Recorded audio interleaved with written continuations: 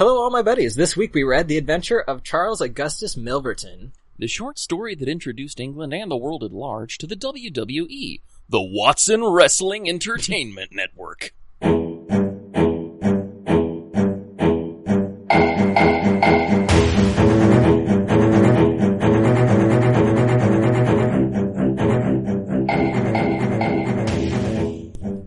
The game is afoot, all my buddies. Welcome back to the Final Podblum, the only Sherlock Holmes read-through podcast that knows what you did, but is willing to part with the evidence for a very reasonable price. And that price is one episode's worth of your time. I'm one of your hosts, CW Hills, and as always, I am joined by the co-host voted most likely to be essential to an up-to-date burgling kit.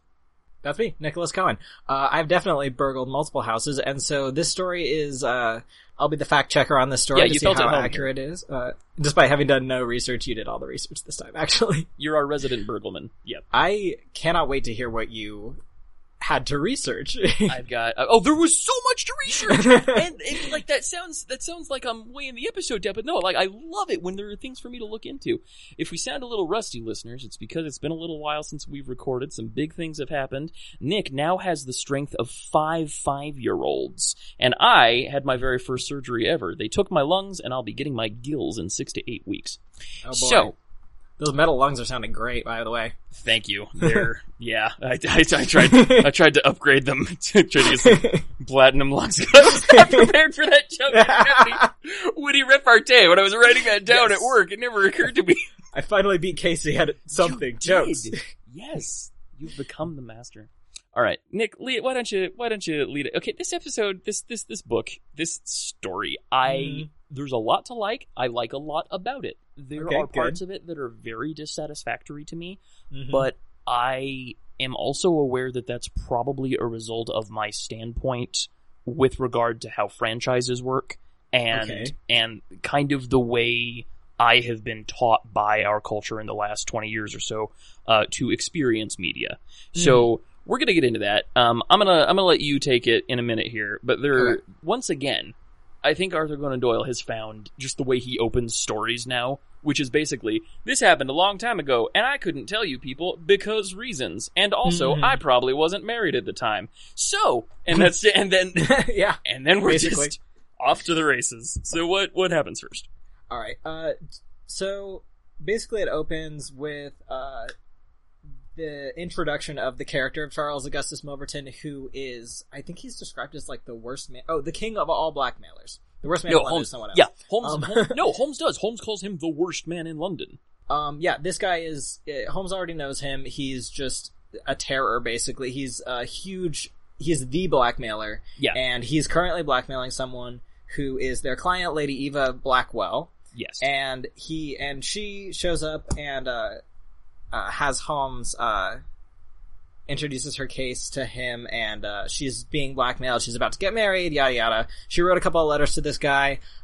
They weren't that spicy, but they were enough, apparently, to get this guy, to not want to marry her. And Holmes is like, alright, sure, I'll look into it. And then Milverton himself shows up at Holmes's house, and that scene is fantastic, because it escalates dicey. So quickly. It really so does. Quickly. 0 to 10. He walks in, they start talking, and then suddenly, Milverton's like, I have a gun, and Holmes is walks in, bar the door, and let's break this down a little bit, because this really is, I thoroughly enjoyed 9/10 of this story. Okay. So, Holmes and Watson come home from a long night, they see a card on their table. Holmes lights a lamp, and a literal calling card is on the table. Holmes picks it up, and here I quote from the text, yeets it out of his life.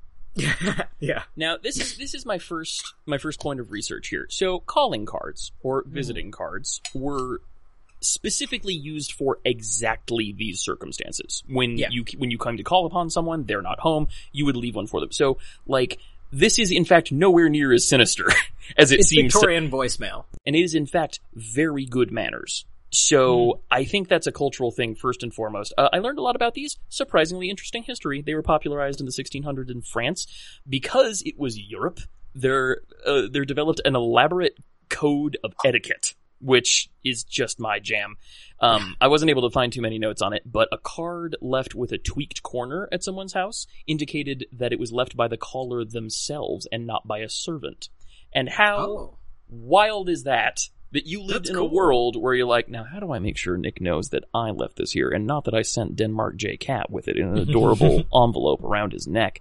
They started off as just little calling cards like we would think of them, like business cards, and indeed they stayed that way in England, but they eventually evolved into wee postcards with pictures on one side and space for a message on the back. If ever you are in the mood for real nightmares, go ahead and search like Victorian Christmas cards and postcards, because they had not yet learned how to modulate the medium, and so there are like frozen children being eaten by bears. I'm not making this up. It's so good. Oh my gosh. Yeah, no, some Victorian art is straight up terrifying. Messed up stuff. But the point is, you would leave your card at someone's house to tell them that you had come a-calling on them, and only if they sent a card back would you be expected to visit. If they did not send a card, or they sent a card by envelope instead of by person or by servant, a visit was actively discouraged. That was just saying, nah, miss me with this. So the fact that Charles Augustus Milverton, to whom the card belongs, left that and said, just plain says on the card, hey, I'm a-come-a-callin' at 6:30, is at once extremely polite and also a huge breach of etiquette, showing I'm the one in charge here. I'm deciding when we're meeting in your house without your knowledge or consent.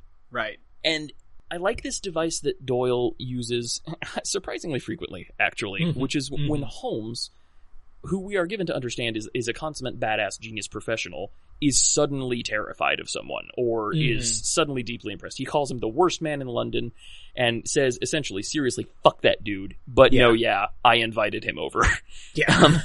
And it's a complicated thing going on. But yes, it is about Lady Eva Blackwell, a debutante shortly to be wed. Has contacted Sherlock to recover a brace of rashly sent letters, the contents of which, as you noted, are, well, they're not caliente precisely. Holmes actually specifically says that they're, what did he call them? Imprudent, I think. Yeah, something like that, yeah. And so Holmes has been hired, basically as a negotiator, which is hilarious in and of itself, if you think about it. The real point here is that Milverton shows up. And it occurred to me as I was doing the research for it, this is the story that one of the BBC episodes was based on. He does show up, Yeah, which was pretty good. But we get some serious, out of character is serious business. And I feel like Doyle does repeatedly do this thing where he tries to demonstrate that the villain of the week is the most terrifying person we've ever seen by virtue of how strangely Sherlock acts towards them. So Milverton shows up, and he is, there's a trope term, affably evil, which is where a great example that would ring true for you would be DS9's Gul Dukat, who he is firmly the bad guy. He looks intimidating somewhat, like just with how tall he is, but other than that, he's always smiling. He appears very friendly. He uses a lot of like, please, thank you. He presents himself as a very like, I want people to like me kind of person, but he is pure evil, like to the core. He is. And this guy definitely has that vibe. Well, that's the thing. As well. What's interesting there is Gul Dukat is evil largely as a matter of his perspective and his goals. His goals are understandable. You can sympathize with him to an extent. Like, you're not gonna, but he's an understandable quantity. Charles Augustus Milverton is faux affable evil, which is when someone thinks they're being charming and is in fact clearly showing that they just have a heart of blackest night tar. Which, for a quality example, I would direct you to either Jafar from Aladdin or the White House. So, Milverton shows up and he offers Sherlock a handshake. And Sherlock, in an unprecedented dismissal of protocol, just straight no-sells it. Just like, nah, just cold ignores it. And that's huge, because Sherlock has always conducted himself professionally in the context of his clients. He gave the King of Bohemia a receipt for discretionary funds. Yeah. And now he's just, I don't know. The point is, great pains are gone to establish that this is the real business, that something is very serious here. So that's my first bit of rant gone on. Go on, tell us more about what happens. I think, what does he Does it say that, I mean, you assume that Holmes has had dealings with him before. Yeah. He's interacted with him before, so I guess it kind of makes sense that he would refuse It does. I guess it's kind of implied that they've interacted at some point. They know who each other are. Yeah, it's a case of what storytellers call remember the new guy. Which is where we're supposed to assume that these characters have some huge backstory, and it that's honestly one of my problems with this story is that this is Milverton is such a great character. This is such a great setup, and I could have done with like a whole novel length story about this, right? And about I mean, actually, when they do the Jeremy Brett episode about this, it is an hour long versus the half-hour format. Okay. Like, they really felt like it deserved a whole right hour, on. and they made it into like a TV movie. Right. So yeah, there absolutely is enough content for there's so much meat with this character. It's just because it's a short story format, it kind of, you think maybe sabotages it a little bit by just having such an interesting dude.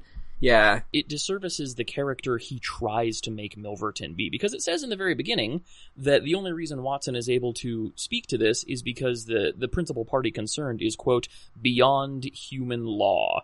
It does not make mention of whether he is still culpable to ape law, moon law, or indeed Jude law, but it's made clear that he's a oner character, right? Like, we're not going to see this cat again, which I feel like is a real missed opportunity. He's blackmailing Lady Ava Brackwell. Is it Brackwell or Blackwell? It's Blackwell, yeah. Blackwell. For £7,000. £7,000, 1904. And welcome back to Casey's Currency Conversion Corner, where we all financial which is becoming a regular thing now. Well, it's important context. It is relevant, to this, yeah. Yeah, because he's blackmailing her for these letters for £7,000 in 1904 monies, which in 2019 monies would be £844,000, which would be $1.5 million damn dollars. Oh, yeah, that makes a lot of sense why she couldn't afford that now. Yeah, well, and Sherlock points out that there is no version of events in which she could even begin to pull that kind of money together. Right, it's impossible. But then Milverton is acting like, oh, I don't see why. Like, she could ask her friends to give her some money. She could, like, he's as a wedding present. Wedding present. Yeah. The wedding she is saving by paying him not to release the letters that would scuttle it. And that's honestly what pushes him into, like, full Trump territory, because he consistently acts like none of this is his fault. He acts like it's just a series of things that are set up, and isn't this unfortunate? Well, you could pay your money and then nothing bad would have to happen, and wouldn't that be better for everyone? He's like, I don't get it. I'm just doing my job. Sherlock says, reasonably, like when you're at a hotel, that surely some monies would be better than none monies. And if he pulls this trigger, he's not going to get any money from her. And this is the bit in which we begin to really see, like, what a terrifying villain he has the capability to be. There's another trope term called a Xanatos gambit, the basic point of which is that it is not that the villain has set up specific win conditions that depend on the hero or other parties doing whatever. It is that the villain has set up events so that he wins no matter what could feasibly happen. Yeah. And this is what Milverton points out, that, like, he doesn't really care if she pays the money or not, because even if he doesn't get the money from her, the social fallout from this incident will trigger, like, 3 other cascade effects, which will net him. Yeah. It'll scare all the other people he's got blackmailing into, like, they'll be like, oh, this guy's serious. He actually will do it. We had better pay him. So it's a terrifying notion, and it also begs the question, like, if he could get just as much money from doing or not doing one thing, it's not about the money. Right. It kind of implies that he just gets some sick enjoyment out of all of this. Yeah. Like, he's got so much money, it's ridiculous. Yeah, it's just points to him. Mm-hmm. Yeah. He's a genuinely terrifying visit. So that's my little freak out done, I promise. Okay, go on now. Bring us to the WWE.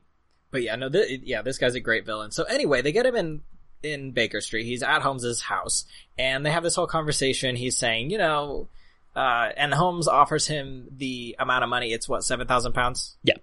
He's like, $1 million damn dollars. Yeah, he's like, there's absolutely, there's no way she can pay this. Come on, man. Like, we will give you this amount of money if you just, if you back up. You're still getting your money, it's right. Fine.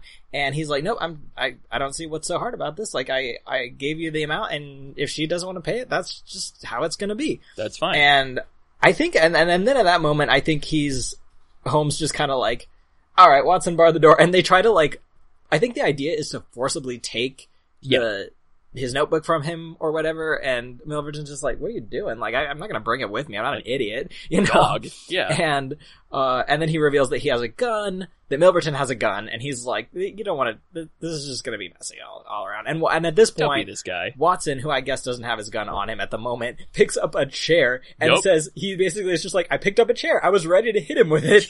Like, I didn't have my gun, but you know, and then Holmes calls him off and he's like, all right, fine, you know, whatever, lets him go. Yeah. But I just thought it was fucking hilarious that Watson picked up a chair.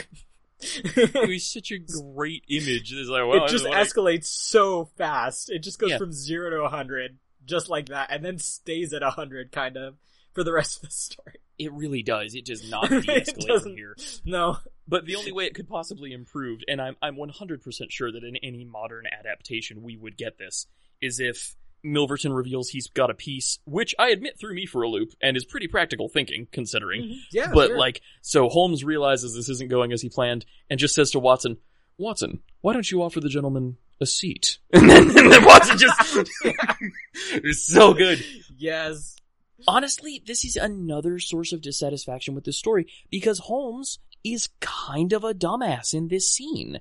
Like, I honestly, I thought that Holmes's behavior during all of this, which was very, like, blundering and obvious, I thought he was, like, feeling out Milverton, like, the whole situation, just trying to get a feel for what's going on. And then it turns out, like, full nope, like, Milverton just plain beat them in the opening moves of the game, which is very satisfying, but it does require something of a power downgrade on Holmes's part, vis-a-vis in deduction and such.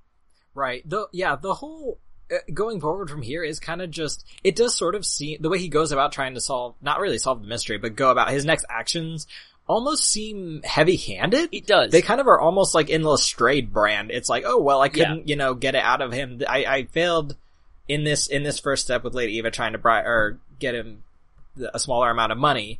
Right. And so now, obviously, my next step is to just steal the letter straight from his house. As a negotiator. I'm like, what? Like, there's no strategy. There's no, real, like, clever plan or anything like that. It's literally just like, well, I guess I gotta go take him. Let's go burgle this dude from his home. Yeah. Well, cause in any other story, and again, in any other modern adaptation, which is, I know, a recurring point of contention in this whole endeavor we're undertaking, that, like, we are so conditioned by what we think Sherlock Holmes ought to be by 100 years of adaptations. Right. And not enough years of Robert Downey Jr. By the way, the third Sherlock Holmes is going to be a Western. And I don't know whether to be excited about that or not, but I'm sure as hell gonna see it. Casey. What's up? You know you want to see Jude Law in a cowboy hat. I very much do, but God, at what cost? I don't know. Well, my point was that in any modern adaptation, Milverton would leave, and Watson would say, yo, WTF, and Sherlock would say, oh yes, I was in control the whole time, because I have learned to control my face-regulating autonomic responses as to appear clueless. It took 20 minutes. I did it one time on our lunch break after that alligator robbed that bank. And so he was secretly in control of the situation the whole time. It's just, I don't know. But no, not really. No, not really. And then you find out later he goes, he leaves, he kind of is just like, oh, well, I'll be in and out the next few days. And over the course of like a week or a couple of weeks, he makes visits to Milverton's house, and you find out later that he's going in disguise as a plumber to get like, of course, as you do. I wonder if he thought... What's a poor kind of person to be? It's like, what's some average layperson that I could easily, like, you need plumbing, you need it. Like, just trust me. True. He didn't order a plumber. He didn't ask for one. It's just like, hi, I'm here. Nope. You a plumber just showed up. And you'd have to assume, like, Milverton was just like, did I? I guess, come on. Like, what? Yeah. Like, that was a smart gamble. He was assuming he'd be a rich asshole, not in tune with the actual workings of his household. These vents are not modern at all. They need to be between the fucking rooms. Yes. Your vents need to be between the rooms, not facing to the outside. Exactly. No, trust me. This is the latest in ventilation technology. So yeah, he comes home after a week of this skullduggery, apparently engaged, to a housemaid.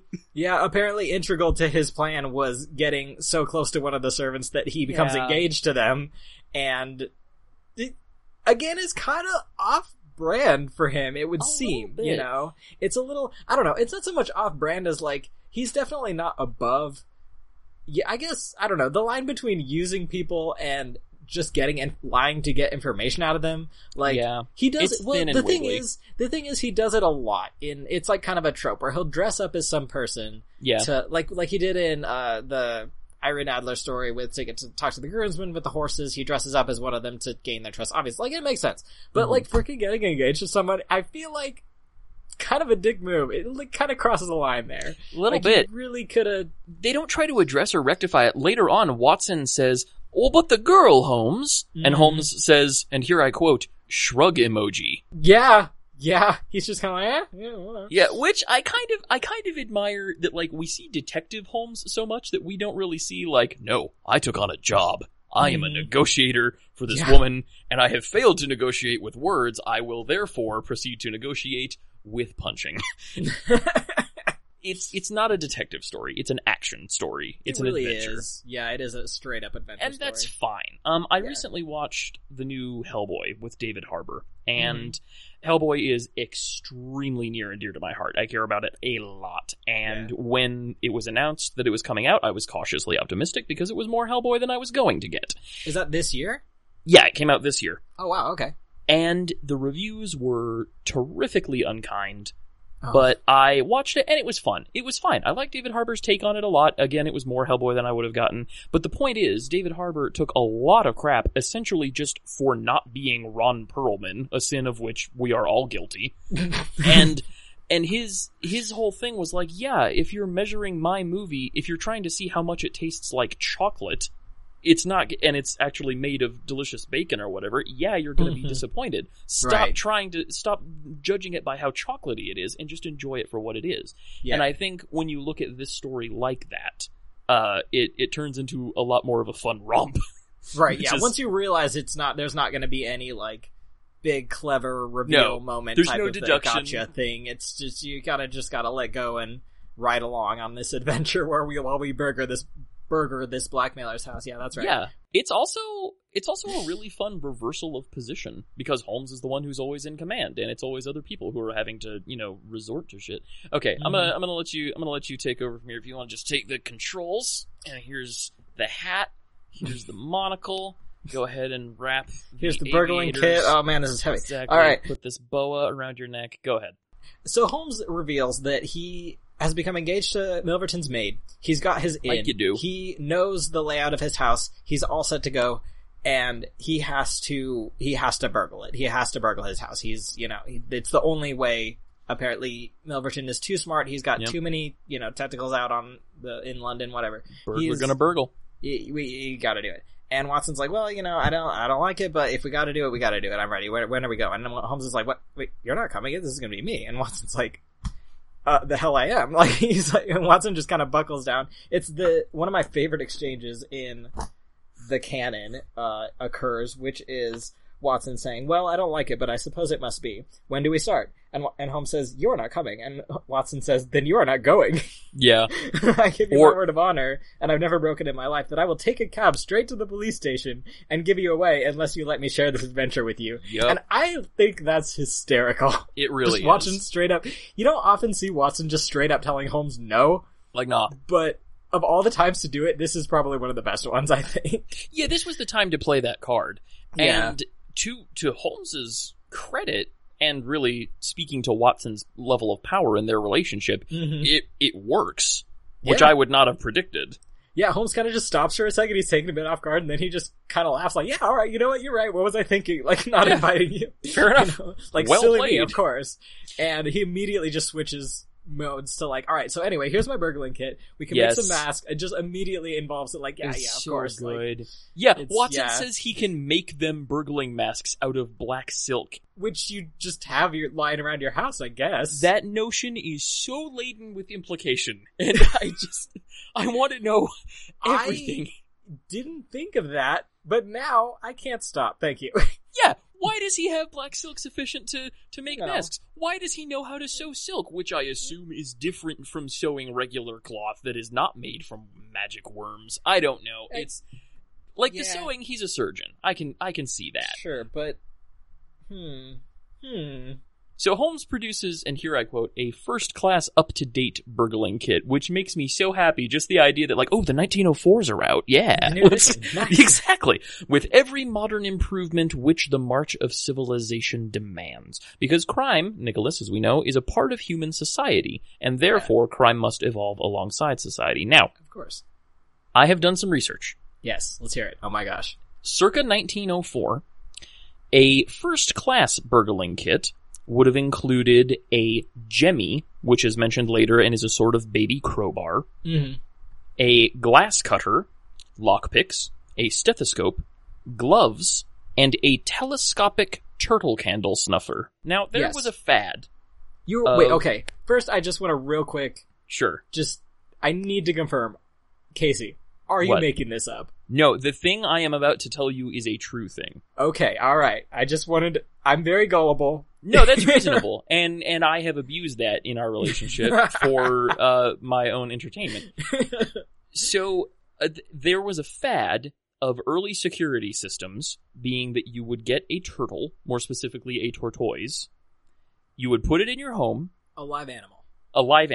Okay. You would put a candle on its back. You would, melt some wax on there, put the candle on the tortoise's shell, and then the tortoise would wander around your home at night and make it appear as though you had someone walking around your home with lights, on guard, and such, and similar. You gotta be joking. No, 100% What is it true. called? Look it up. You could just look up turtle candle security. Turtle candle security. Is this a Victorian only thing? Not to my knowledge. I think it was a fairly wide practice.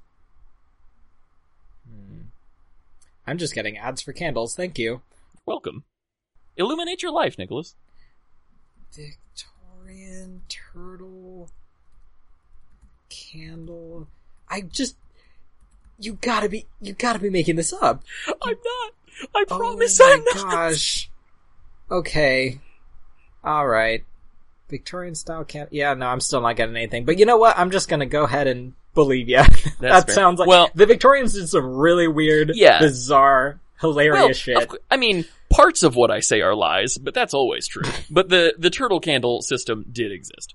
So, okay. All right. We get to another point. Holmes asks Watson, do you have a pair of silent shoes? Which is a phrase that makes me very happy for reasons I can't exactly pin down. Let me just put on my silent shoes so I can go over this jog. And Watson is stealth jogging. And Watson says he has rubber-soled tennis shoes, which that opens up a whole can of worms, but I looked into that. So sneakers as we recognize them were invented apparently in the early 1800s for use on British Navy ships. Which makes complete sense. You're on a slippery deck. Yeah, of course, yeah. Absolutely. By 1892, they had hit the public market and were called plimsolls, which I realize, as I say it out loud, sounds like a thing I would make up, but it's not.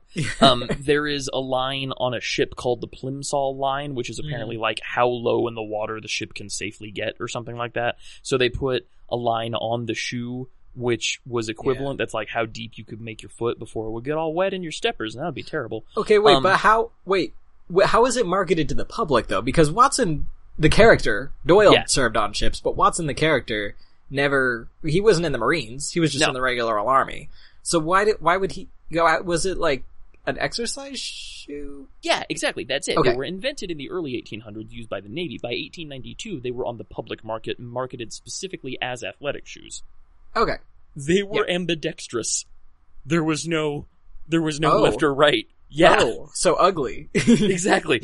And they were called sneakers because they were silent compared to hard-soled shoes. So. Right, that makes sense. Okay, 1 second. Victorian rubber-soled. That's true. There was not a single lie in that bit I told you, as opposed to the several lies in the last bit. No, this I absolutely believe. Let's see it. I want to see it with my own 2 eyes, though. I spent a solid half hour looking for, like, real origin information on this, and the record is surprisingly thin.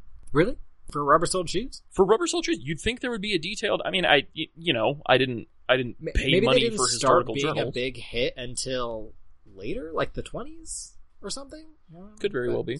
Yeah, they are ugly, in fact. But yeah, I mean, they really kind of just look like other Victorian shoes. But yeah, that's interesting. Yeah, that's interesting. It's kind of one of those things that like you didn't really think of as being around back then, but it totally was. Like it was. Like, it was a real yeah, like the underground. The underground. Yeah, it was a real moment like that where I just thought, no, that surely not. That there were no people alive then. How could they make tennis shoes? I don't. They were still wearing togas. They break into something. They slip into something rather a little more break and enter-ish. And Holmes remarks, as we have remarked, that they have a natural bent for a life of crime. I know, immediately it's just like, you know what, Watson, like, right as soon as he agrees to let Watson come along, he's like, you know what, I've always fancied myself as being, like, I could be a really good crimesman if I wanted to. Like, just really good, you know? And so Holmes is just ready. He's just fucking ready. He's got a whole kit, Towers. Yeah, the letters are apparently kept in a safe in the anteroom of Milverton's bedroom. Holmes knows this courtesy of, quote, Agatha, that's my fiancée. And then he just moves on, and she gets one passing reference. He's so cold and indifferent about this poor girl. Like, for real. I can't imagine he even bothered to, like, break up with her after this. No, like, he just disappeared. He just vanished from her life. And can you imagine a world in which this poor, nice young housemaid is like, oh, I met a nice young man tonight. Oh, what sort is he? Oh, I think he might secretly be a detective using me to get near to my master. It's just like, what? Why did she have to worry about that? I don't. My only consolation is that at one point Holmes mentions that his plumber character has a rival for her affections. Okay. So I'm like, okay, you know, at least after he just completely abandons her without any word whatsoever or notice, she's got some other dude waiting in the way. It's like, all right, you know, that was nice of you, Holmes. Team Edward withdraws from the stage and Team Jacob takes over. Sure. This is another point where it's really arrogant to me of me to say I was disappointed in this Sherlock Holmes story, possibly the greatest selling work of English literature in history. But like, to me, as they're preparing, they're breaking into Appledore, they're sneaking, they're snacking. To me, this is clearly a trap. Nicholas, I would have bet you 100 human dollars that this was a trap. And gang, it ain't. It's just a thing they're doing. It's fine. Right. There's really a lot of just like slightly off stuff that you're thinking like, are you really walking in it? Like there's one point where like a door wasn't locked or something and Watson points it out and there's just all, and like then Milverton's not in his bedroom and so you're like, okay, you know, it just is all, you know, I totally get that. It totally sets itself up like something, like it's a trap, like it's like this is way too easy. Basically, they get in with hardly any problems. He uses the glass cutter on like the greenhouse door or whatever, which conveniently leads into the house. He snuffs the turtle candle. Yeah, he snuffs the turtle candle. You know, you gotta catch the turtle. It's not hard. They're slow. And then they make their way into his room, and they don't encounter any. They encounter a cat at one point, and it's like, ooh, the cat. Oh, haha, you know, LOL. And they make it into his safe, no problem. Holmes starts. It was a lol gets the cat. safe open. It's okay. They get to the safe. Casey. They get to the safe. And it's just going super easy and you're just kind of like, what is gonna happen? What is possibly gonna happen? Yeah. And then Milverton shows up, and just kind of hangs out in the room for a bit. And you think he shows up and you think, okay, he's immediately gonna notice the door's slightly ajar to the safe. He's immediately gonna just raise the alarm, whatever, like this is it. He's gonna get him. And then he doesn't. He just kind of sits down and starts reading a letter or something. Yeah. He reads one of his papers and they're just kind of standing there behind this curtain like, what's going on? Just like in suspense. And they are literally holding hands. And they are holding hands the whole time. Yeah. That really just they have to hold hands by necessity when they're moving through the house because only Holmes can navigate it in the dark. So it's like, okay, no homo, you know, you gotta lead your buddy along. But then like, they're stuck behind the curtain and it's a stressful situation, and Holmes kind of just like he grabs Watson's hand and squeezes it to like kind of they do the I love you 3 squeezes. Just wordlessly let him know that like don't worry buddy, I got this, it's under control, you know, it's really cute. Don't freak out, and it's adorable. I love it. I love really that. Is. Yeah, and I love that they needed. I love that Holmes needed to memorize the layout because it would be really easy. It's really easy to treat Sherlock as a character as just like a Swiss Army knife that can do whatever. But one of the things I like about the actual stories is that he does have, as we spoke about, he does sometimes have very clearly defined limitations. And one thing I like is that in this story, it wasn't just like, yes, I have trained myself to see in the dark. Don't worry about when. Let's just go. But that they actually dealt with the mechanics of, okay, well, how would you go about sneaking through a house at nighttime without being observed? First, you kill the turtle, then you befriend the housemaid, whatever. And it's a nice humanizing moment. That did not occur to me either. Was that specifically stated that they had to hold hands because Watson couldn't see? Or was that just something you put together? It's kind of like, Watson obviously doesn't know the layout of the house. So, I don't think I put that together. To lead him along. It's stated that Holmes has better night vision than Watson does. Right, because of all the cocaine. Because, it just has that side effect. Rarely talked about side effect. That's why you had to wear sunglasses at night in the 80s. Yeah, but why yeah, that's why. Got that one in. I'm glad you're proud of yourself. The whole, him squeezing Watson's hand, was just purely just to comfort him. Basically. And that's what I got from it. Yeah. So, a terrifying penny drops, which is that they left that safe open. And if they can see it from behind a curtain, Milverton can certainly see it. Definitely. And this is another, I really don't want to make it sound like I didn't like this story, because I did.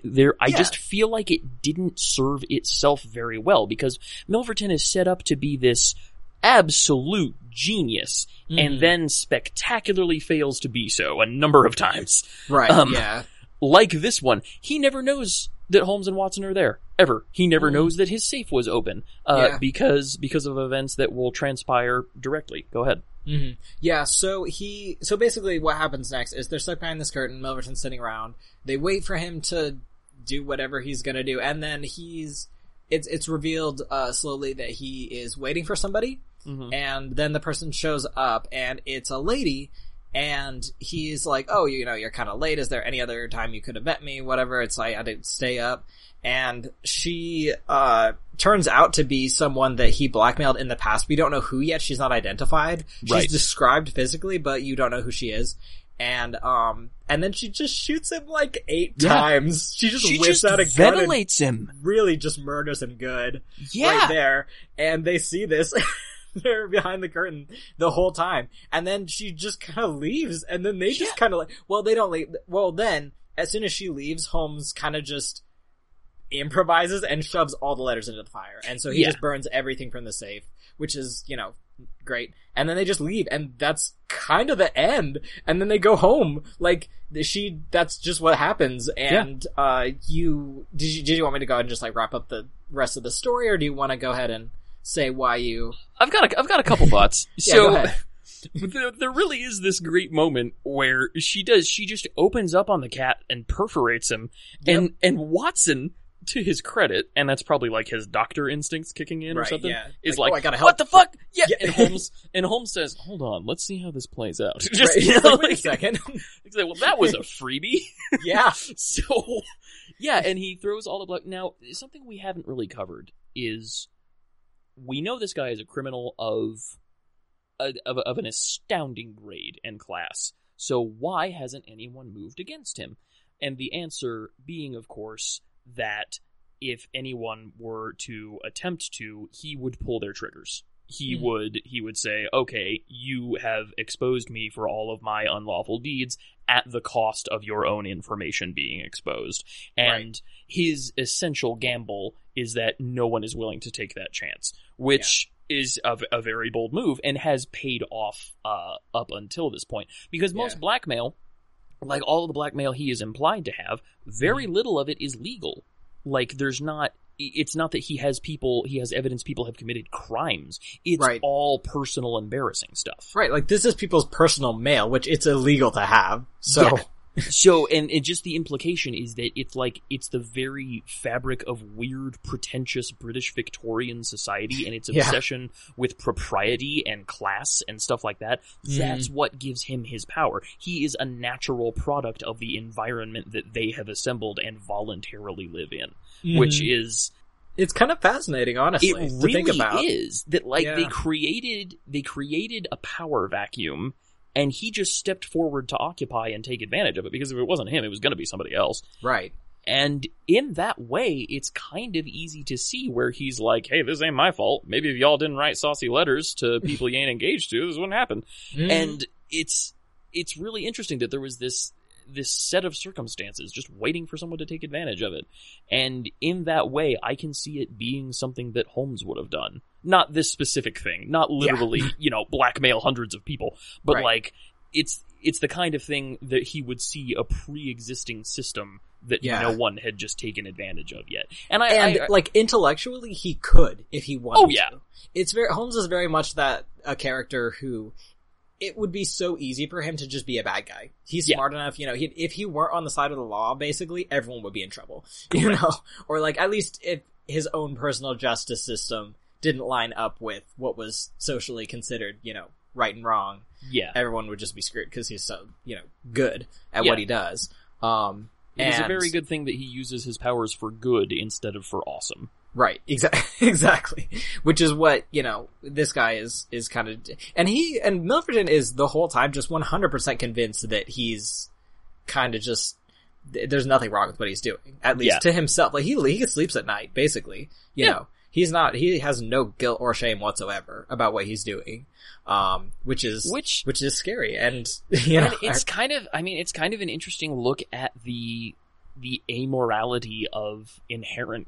It's kind of inherent to capitalism. He doesn't see what he's doing. He doesn't see that as entering into the question of right or wrong. He sees it as a purely mechanical thing. These are the circumstances that are happening, and this is the series of events that will happen if you fail to do this. And he really doesn't see it as interplaying with any kind of moral thing. Like you said, he sleeps at night. Yeah. And that's an indicator of sociopathy. That's which again makes him a shadow to Holmes. So many of these villains, these oneers that we get every adventure, and then they get perforated by victims, or they get hauled off and demanded to be treated like the royalty they believe themselves to be. That guy, I want to know more about that guy. That guy was great. Yeah. So many of these villains are shadow selves of Holmes. They're reflections of what he could be in his various capacities and instances.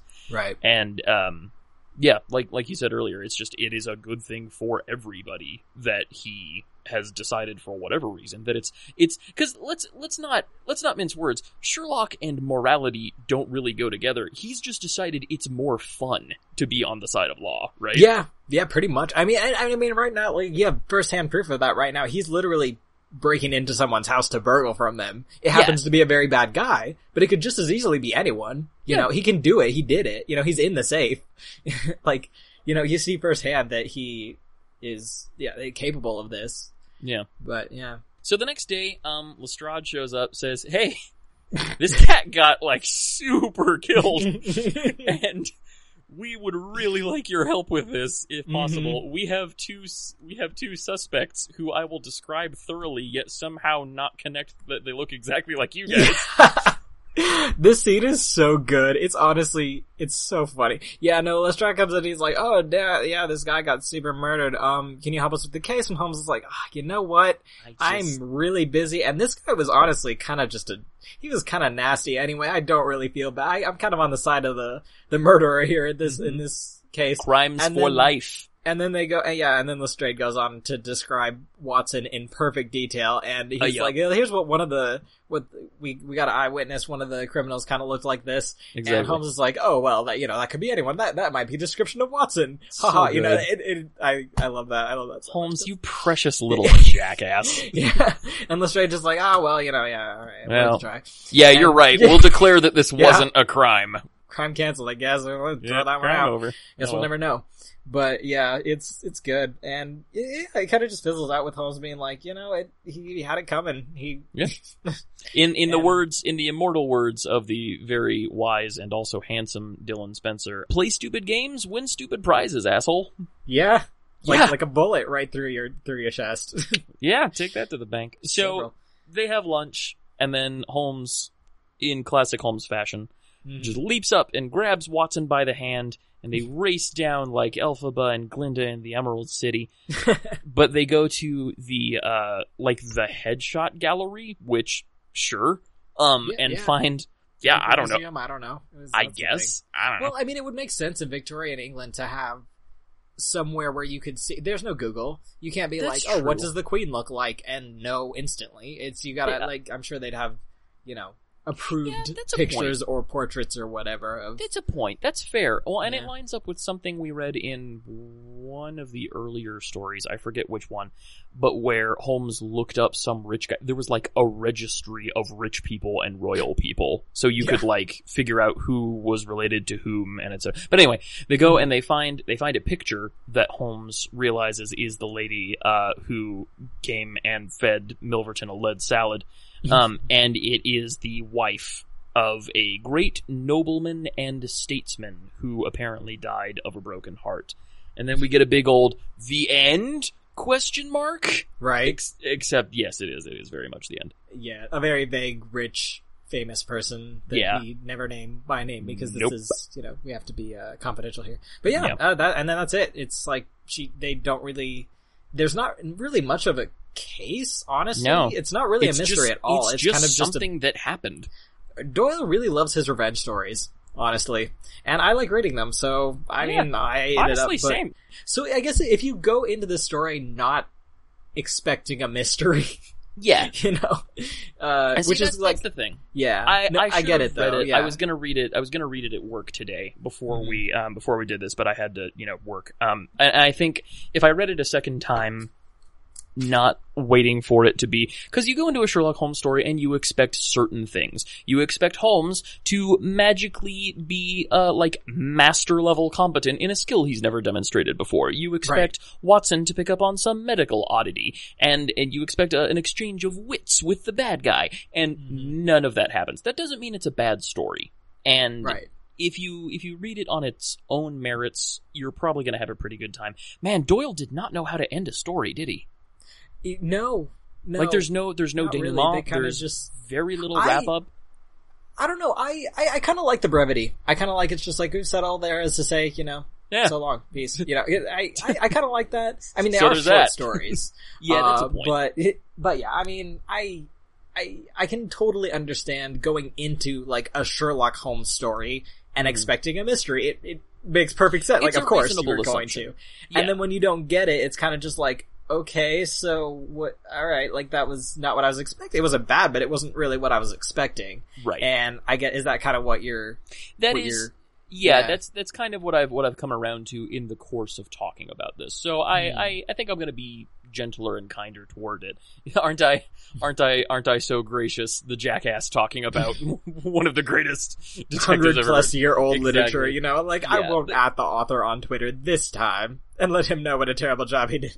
Thumbs up. I enjoyed it a lot more looking back in that light. The only thing, and I mentioned earlier, I think that our cultural inclinations, given what media has taught us to expect and how to enjoy itself, has kind of ill-served us here, because I always want to know more. I always want the villain to show up in 3 more stories. I want everything to be interconnected. I want everything to culminate in all of the bad guys coming together in a kind of anti-Avengers to try to take Holmes down. Because that's kind of how our culture has worked for a long time now. And there's no obligation for that. Doyle could just come up with a crazy idea for a redheaded dude who believes that he is royalty and deserves to be treated as such, but instead he's going to rob a bank by tunneling under it, and that is all I know about that guy. Right. And that's fair. It's true. Yeah, the way that series or even iconic characters have evolved, I don't know, there's just so much more interaction between fans and authors these days. Yeah. Where it's like there's so many more expectations. Where when you think of the Sherlock Holmes stories, like, they weren't just like, he didn't just sit down one year and just crank out like a few series of Sherlock Holmes stories with like references back to old stuff. Like, he referenced back to stories that you didn't see because it doesn't matter. Exactly. It's not Sherlock Holmes Phase 3 coming out. Right. Like, it's so spread out and none of the stories are really interconnected. They're kind of just, once you see them as like a collection of stories that he just wrote independently over the span of a really long time. Just because he got an idea. Yeah, it's kind of like, I totally get, though, going into it expecting some kind of continuity that you don't really ever get that much. Yeah. Other than the fact that it's the same characters. Really, I think you will like, or at least, you know, I think the one thing you'll like about The Final Problem and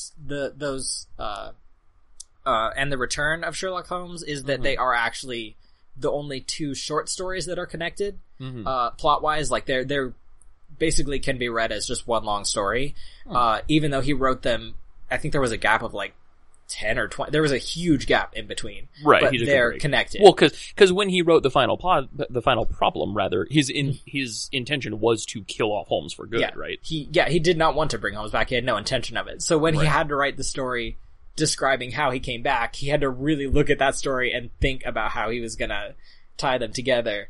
Yeah. But that's really the only one that you get, and there's a lot of people who kind of describe the Holmes that comes back after the final problem is a different Holmes than in the first half of the canon. Second stage Holmes, yeah. Yeah, and I don't really know. I mean, I guess I can kind of see. I'll be interested to hear what you think. If you can kind of tell that Holmes was done with, or that Doyle was done with Holmes at that point, and was kind of just writing the stories for money versus actual, enjoyment. Which is kind of a bummer, but, where was I going with this? I don't know. But yeah, there are a good amount of the stories that, like, enough of the stories are actual mysteries that it's not just like, but for the most part, it does kind of tends more to, Doyle was definitely I want to write adventure stories type of person. Right. And thinking of plots and mysteries for everyone as someone who is like doesn't really consider themselves a detective writer is hard. It's like, if you just want to like watch people get shot and like, put out something exciting, then Doyle's great at that. But yeah, for someone going into Sherlock Holmes, it's reasonable to expect a mystery every time. Right. And when you don't get it, it's kind of like, but wait, like, where's the smart, I totally understand where you're coming from. Where's the mental chess going on? There's also something that occurs to me just now, which is that we think of short stories like, okay, so some of my favorite books, The Dresden Files, there are a bunch of short stories. He's released 2 collected volumes of them. And, like, there's a little preface with each one saying, this was originally released in Omnia, this one was released in Fangoria magazine, or whatever. And, like, I'm reading those, I'm like, well, how the fuck was I supposed to know those were in there? Like, how was I, as the intended recipient and collector, the special boy for whom this story is meant, how was I supposed to know to look in this specific magazine? And it occurs to me that that's a very modern sort of collectivist attitude toward media, where we act like, and there's been a lot of talk in the last couple of years about what relationship and what level of ownership the fans have over a given property, be it, the one where they got mad that their Magic Space Wizards was girls now, or, any damn number of things. And, like, at the time... Female Ghostbusters. I could not possibly comment. That was a fun movie. It was such a good movie. I loved it. I liked it more than the original really Ghostbusters. Pretty. It was, it was a lot of fun. It was gorgeous. That's all a damn movie's obligated to be. But the point is, like, and I don't know that there's no conversation to be had between creators and fans. Ultimately, I feel like if you don't like the thing, you don't have to consume it. Go to hell. Right. Yeah. But I also get that your fans are worth listening to. That said, like, during Doyle's time, I don't think you and I have a proper cultural understanding of what a force of literature the short story was before. Because, like, when I hear short stories, I think, a collected volumes of short stories about Harry Dresden, who is a wizard. But, like, you just sent them to a magazine, and they published them. And it was like, I wrote 40 short stories. They are completely unrelated and unconnected, and you can't find half of them. That's just how life works. Yeah. And so, like, at that time, if you spoke to someone else and you're like, hey, you ever read any of the Sherlock Holmes stories? Well, first of all, nobody reads magazines anymore. I don't read magazines. Do you read magazines, Nicholas? Not really, no. No. Yeah. Like, I read Game Informer for like 10 years and then stopped. I mean, if I see one, I think I exclusively read magazines when I'm in the, like, doctor's rating room. Exactly. And that's so, like, it. so that's the reason that we primarily experience short stories in collected and omnibus formats now.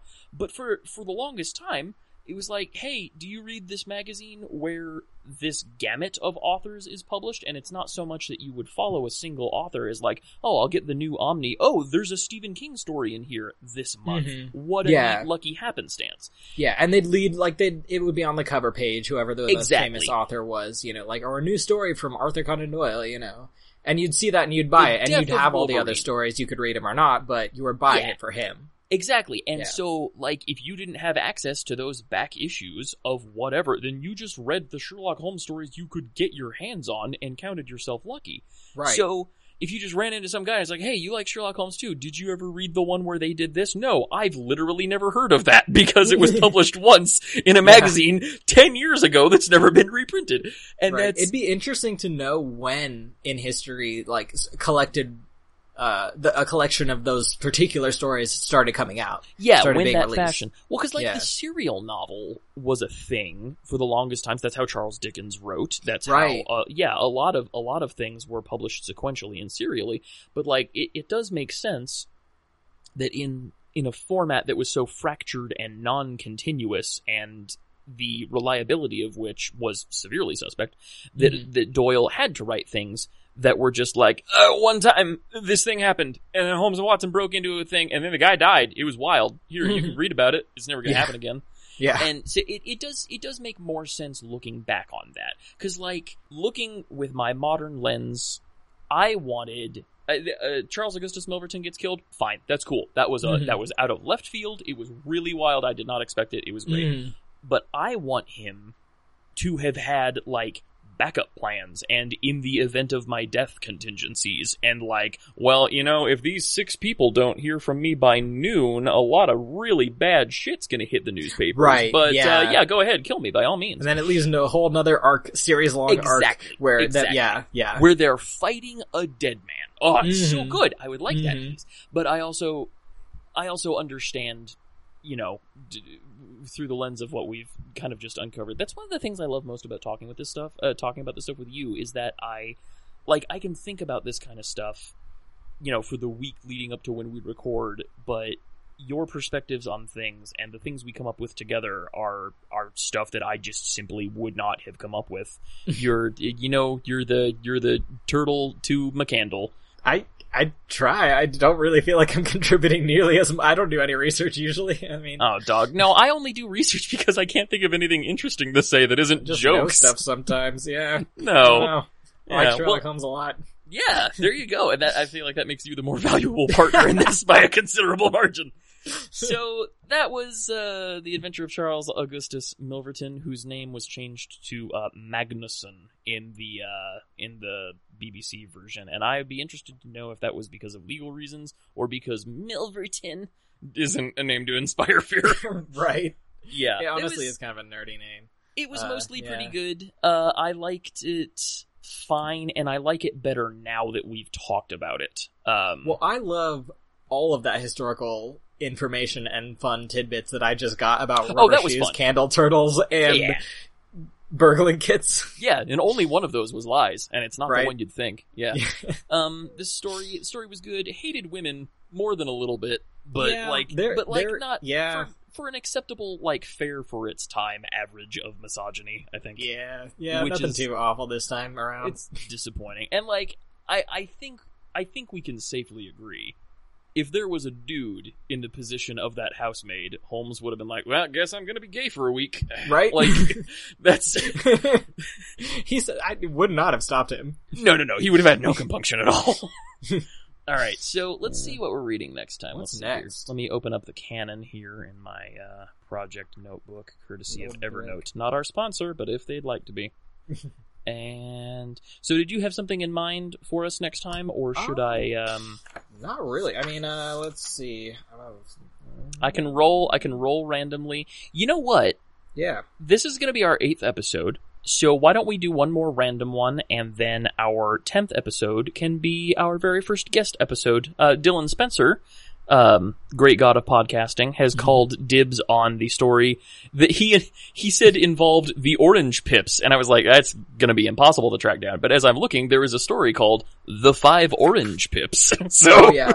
And I guarantee you, whatever you think this story is about, it's not. I really enjoy that, actually. Very, very few of these go anywhere near where I thought they were going to. But until then, so we'll do that for our 10th episode spectacular.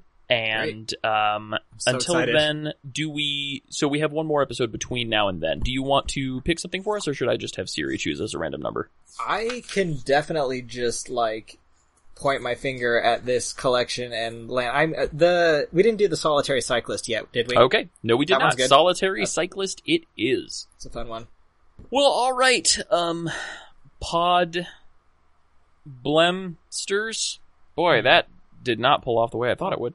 Podsters. Podsters. You know what? We can't do all the work here, guys. Come up with your own fandom nickname. Whatever throw you them call at it. us. Yeah, come on, guys. Interact at us. So, next time, read the story, the name of which I've already forgotten. Something... It's The Solitary Cyclist. It is The Solitary Cyclist. This is the Complete Sherlock Holmes Volume 2, but that means nothing because there's so many different collections. Exactly. It's in The Return of Solitary Sherlock Cyclist. Holmes. In The Return of Sherlock Holmes. Yes. It'll be free online. You can find it, as always, in the show notes. We will have posted a link to the free ebook, possibly the free audiobook that can be found.